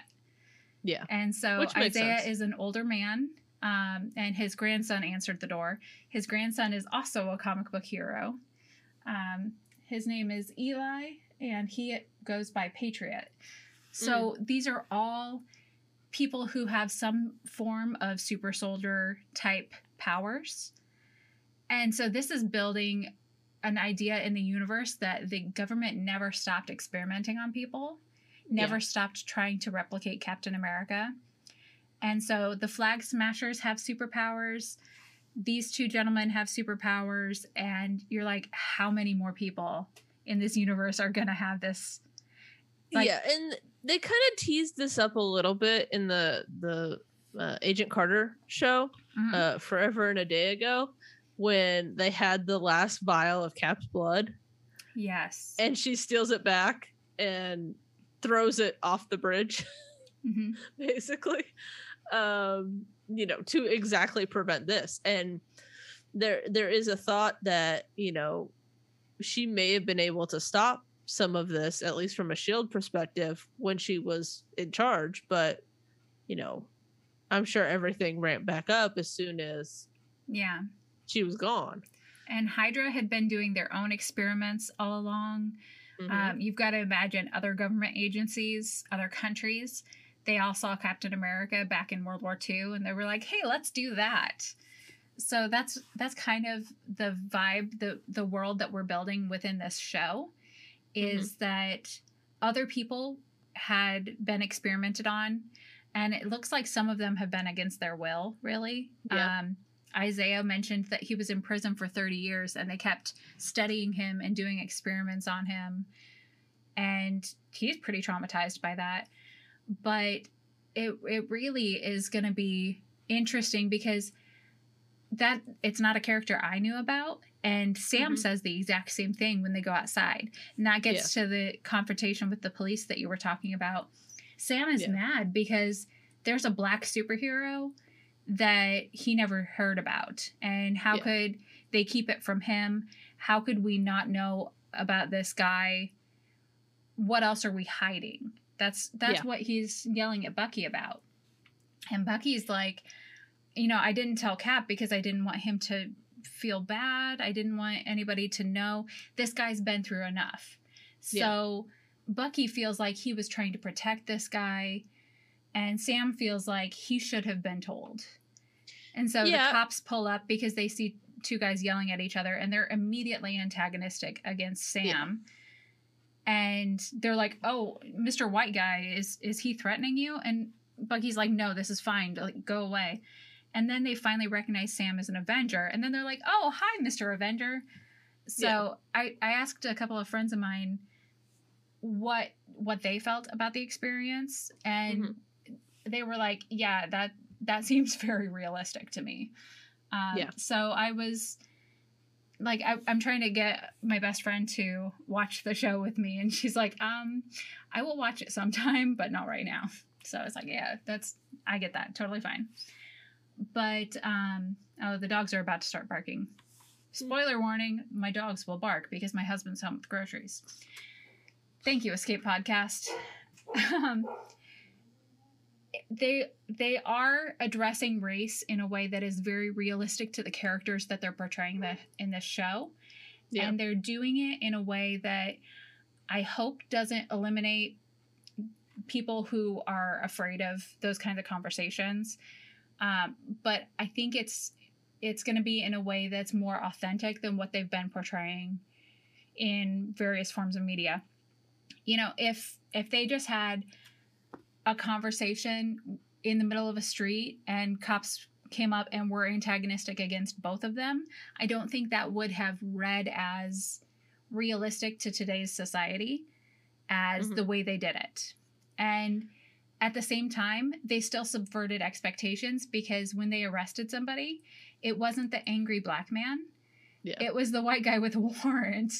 And I'm kind of like, they're still telling the story in a way that's very real to the characters, because Sam as Falcon has dealt with issues throughout his life, both in the movie and in the comics. And the actor has dealt with issues in his life as being a black man in today's society. And I think they're going to tell this story in a way where they're talking about some of these issues, but not in a way where they're talking about it just to tell that. You know, it's not a feminist story because we want a feminist story and we're going to punch you down the face with it. It's not a race story because we want to tell a race story and we're going to punch you down the face with that. It's just authentic to these characters. And it's an authentic experience to the characters as they are in the comics and in the movies, and also to the people portraying them. Yeah, it's an interesting topic, and I'm all for having honest conversations about stuff. But generally I'm a show me facts, show me stats, show me, real data, and then we can have an honest conversation about that. I don't like the emotional argument because you can never win. It doesn't matter what side you're on. People just get their dander up and then they want to fight. Yeah, and not my thing. But at the same time, one of the things that I like the best about movies like this is seeing a perspective portrayed on screen that is different than the one I grew up with. Yeah. Because, I am a white woman who grew up in Midwestern United States. I'm cis, I'm straight. I have a very particular perspective. And I like seeing stories that are things that I didn't experience. I like seeing things from people from other countries. I like seeing things from people with other identities. And all of that is a richer world experience, in my opinion. I don't need to see a Midwestern girl that reads a lot of books and likes dogs because that's my life, Like I don't always need to see myself portrayed in TV and film because I know what my experience is. There's something to be said for seeing something that's authentic to you. And then there's also something where you can enjoy a story that's completely different from what you've experienced. Yeah, and I'm off. Some of my favorite stuff has been overseas stuff or, just different perspectives and different people. And that's great. Everybody wants to see themselves on screen or in a book or in music, etc. Because that's, we're all individuals. That's what makes us us. And we should show that to everybody else in a way that feels real to you and also authentic to what your personality is and your traits. Unfortunately, we get a lot of exaggerations in every direction nowadays, and I'm all for the quiet realism. And then we move over into after Bucky's been arrested and basically Walker's like, so we can't have him tied up in court-mandated therapy, so we're going to break his agreement, basically. And Walker tries to bend all the rules. And his court-ordered therapist is like, oh, no. We're going to have a session right now. No. You and Falcon in my office, like an interrogation room. Yeah, basically. Seriously, probably my second favorite point of the episode. Because they just get awkward about it, and I love it. Yeah, it's weird, and it's fantastic. It's and so there's weird on purpose. Yeah, and there's a great moment where Bucky finally starts talking about what he's feeling about Cap's legacy, and he's like, if you gave it up because you didn't feel good enough, then he was wrong about you and he was wrong about me. Yeah, it got real very fast. Yes, it did. And I was like, oh, all right, let's go. Yeah. Because at first they're just having like a staring contest, and she's like, get closer. And then he's like, what, do you want to go on the inside or outside? Like, that's a conversation that I think they could really have. Yeah. Where if two guys had to sit that close together, they're going to, like, do you want to be the innie or the outie? Like, do you want to both left, both right? Like, where are they going to position their knees so they can be that close?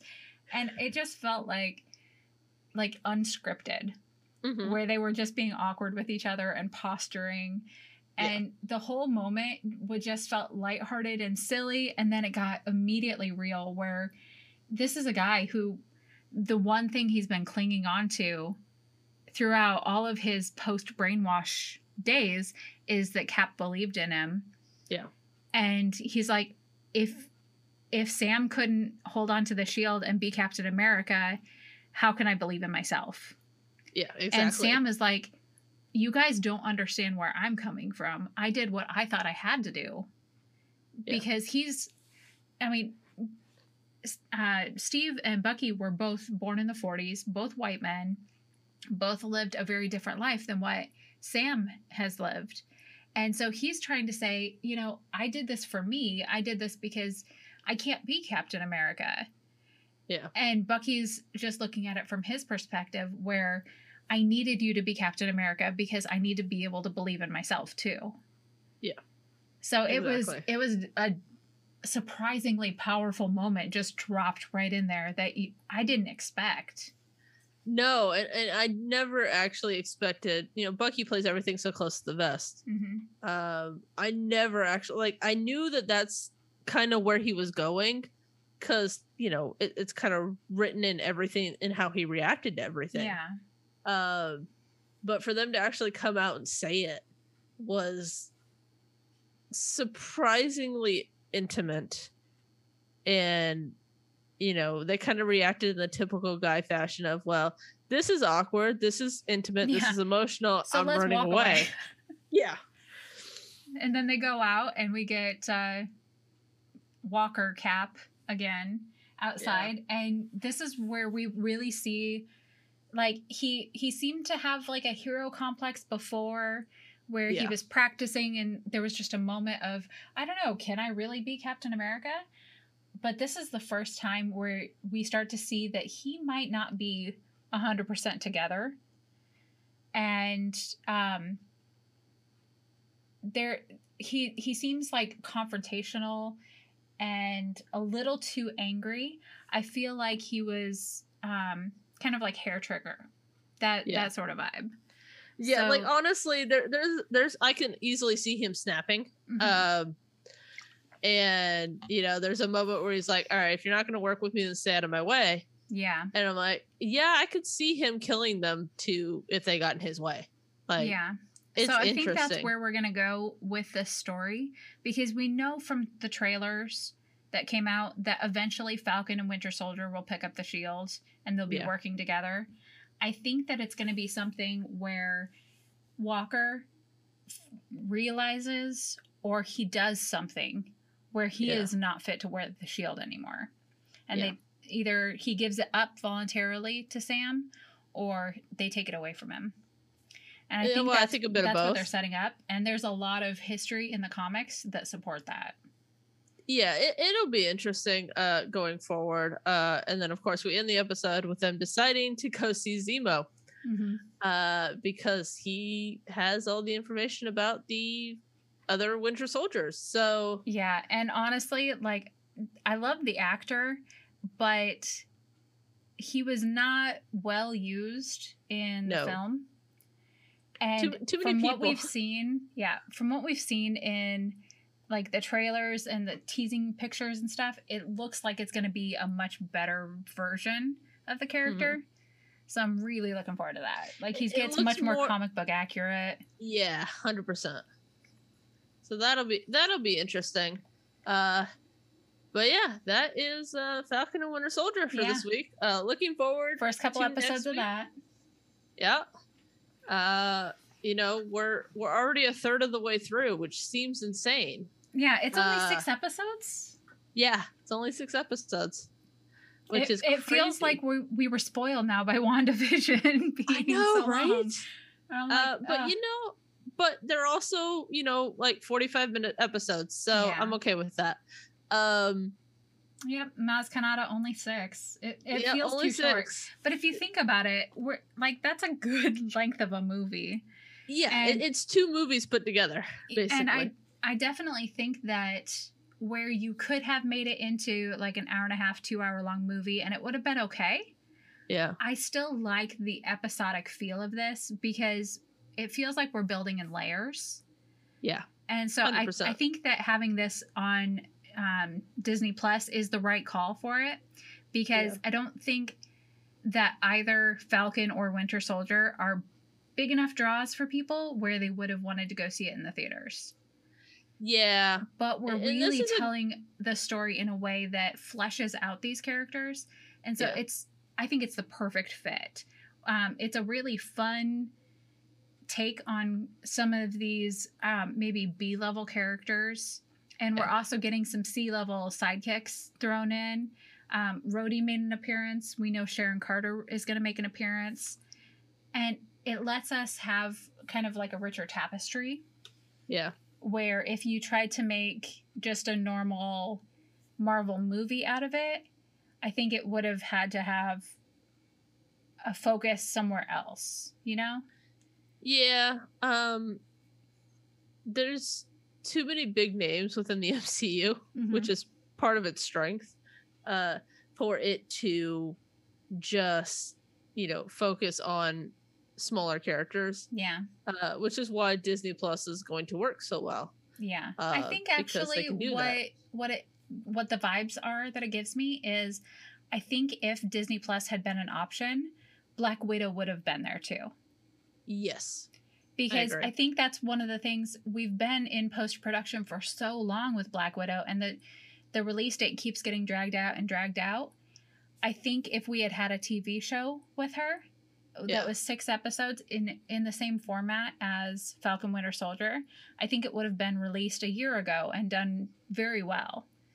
Yeah, and I think that's one of the things that because their contracts are so different between TV and film, and it was at that point, this is the big send-off to Black Widow. Yeah. And I'm okay with waiting for a movie because it dang well better be worth it. Yeah, but it better be. Yeah. But I think if Disney Plus had been a strong format before all of this came out, I think they would have chosen to go a different way. And maybe that they made Falcon and Winter Soldier the way they did because of all of the post-production problems they've been having getting Black Widow ready. Well, yeah. I mean, the characters are not too dissimilar. It has the same, like, they're not really superheroes vibe, where it's more the technology and the personality and the skills that they use versus actual, like, I become a Hulk monster kind of vibe.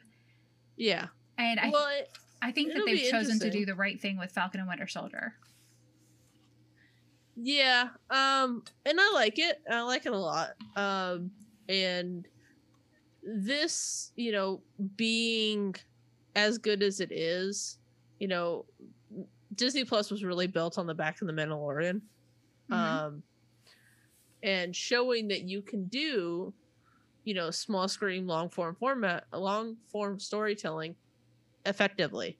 And, I have a feeling, and I've been keeping an eye on all the award stuff, because the Emmy nominations are coming up here in about 3 months, and that will be where we see how well received these Disney Plus shows are.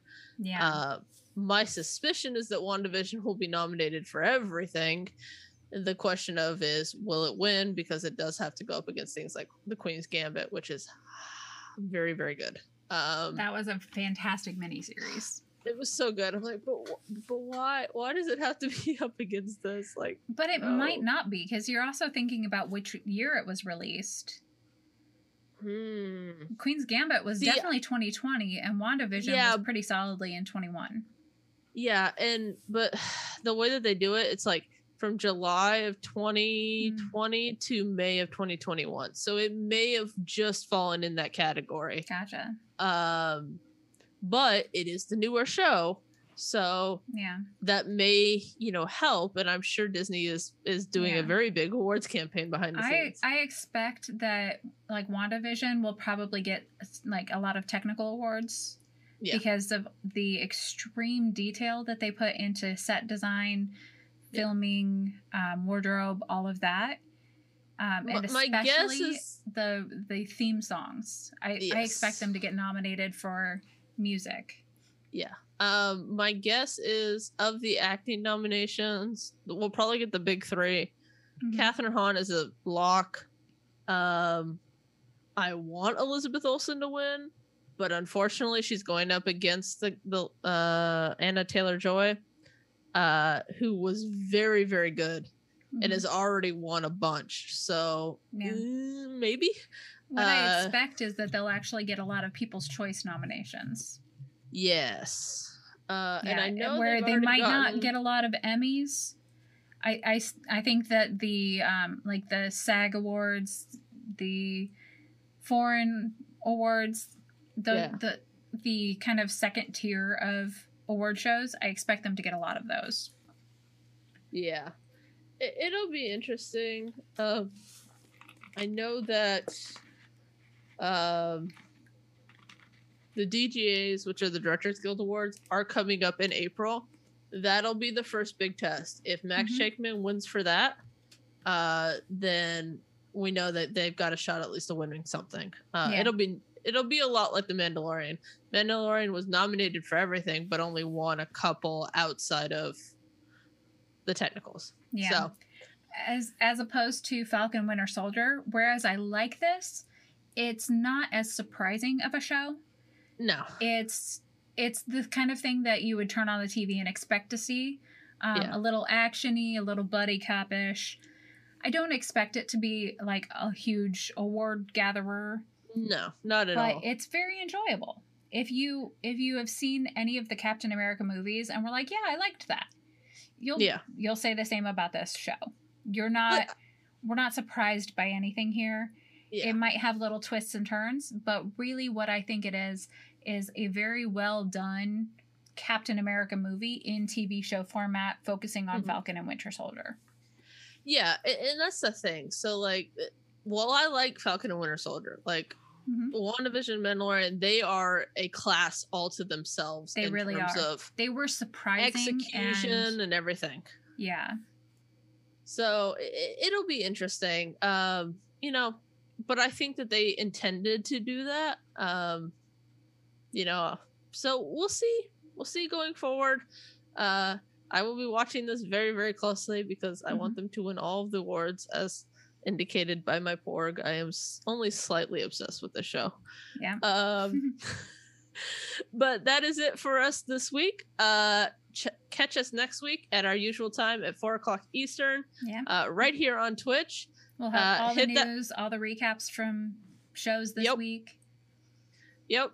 Everything as in if it breaks, we will have it all. Hit that follow button if you don't already follow us on Twitch. Hit that subscribe button on YouTube. Hit a like.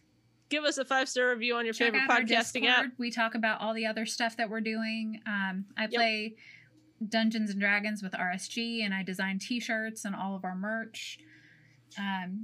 You'll be able to chat with us as we actually talk about these episodes each week while we're watching them. It's good times. 57. Sith Lord Aisha, thank you so much for the follow. I do appreciate it. But yeah, we will see you guys next week. All of the links and stuff are down below in the descriptions. This will be going up on YouTube tomorrow sometime after I get done editing, and then in audio version come Monday morning. So we will see you guys then. Have fun. Have a good week. Stay geeky. Wear your mask. Protect your family. And we'll catch you next time. Bye. Bye.